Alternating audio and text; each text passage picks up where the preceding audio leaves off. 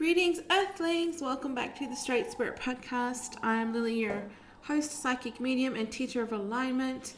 Very random, quick episodes for you today, and maybe, hopefully, an in-depth one later.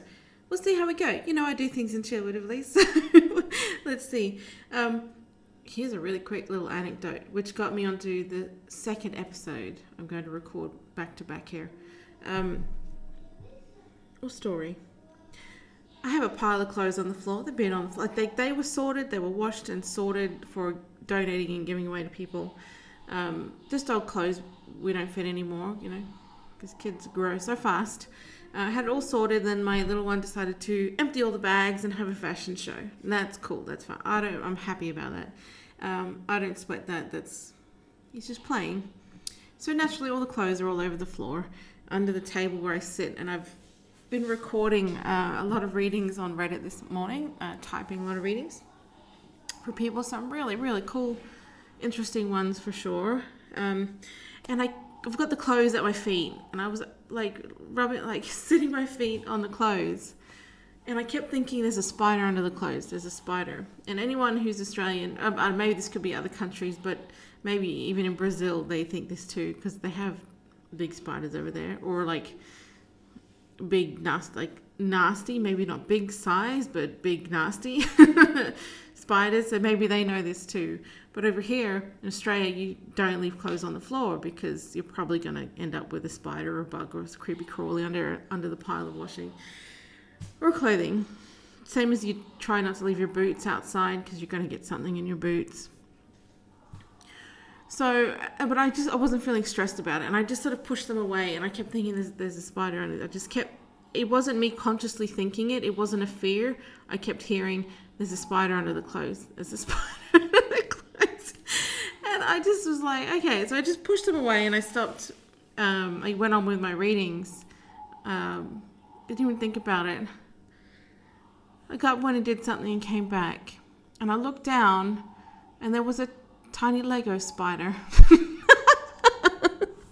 that my kids have been pranking me with. It looks very real. If you look on YouTube, there are videos about it looking real, like to the mind. So if you put it on a bench or on the floor, people jump because they're like, it's a spider. So my kids have had a lot of fun putting it on my keyboard, and I knew I can see they're doing it in front of me. They're like, "Oh, Mum, what's on your keyboard? You should get a book out of the bookcase." Obviously, I play with them and I play, scream, play, act. Oh, there's a spider. But this just is a perfect point for mediumship readings.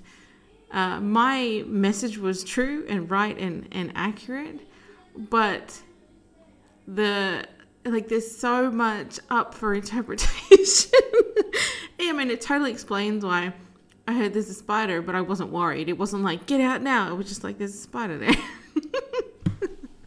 So I don't know if Spirit is trying to prank me as well, but it just helped me think about this next episode coming up. I'm going to talk about how to ask a psychic medium questions, because I think people have a few misconceptions about what mediums can do or how it works and what actually helps the medium. You know, instead of approaching a medium like, you perform for me and I give you nothing. Like, I give you no...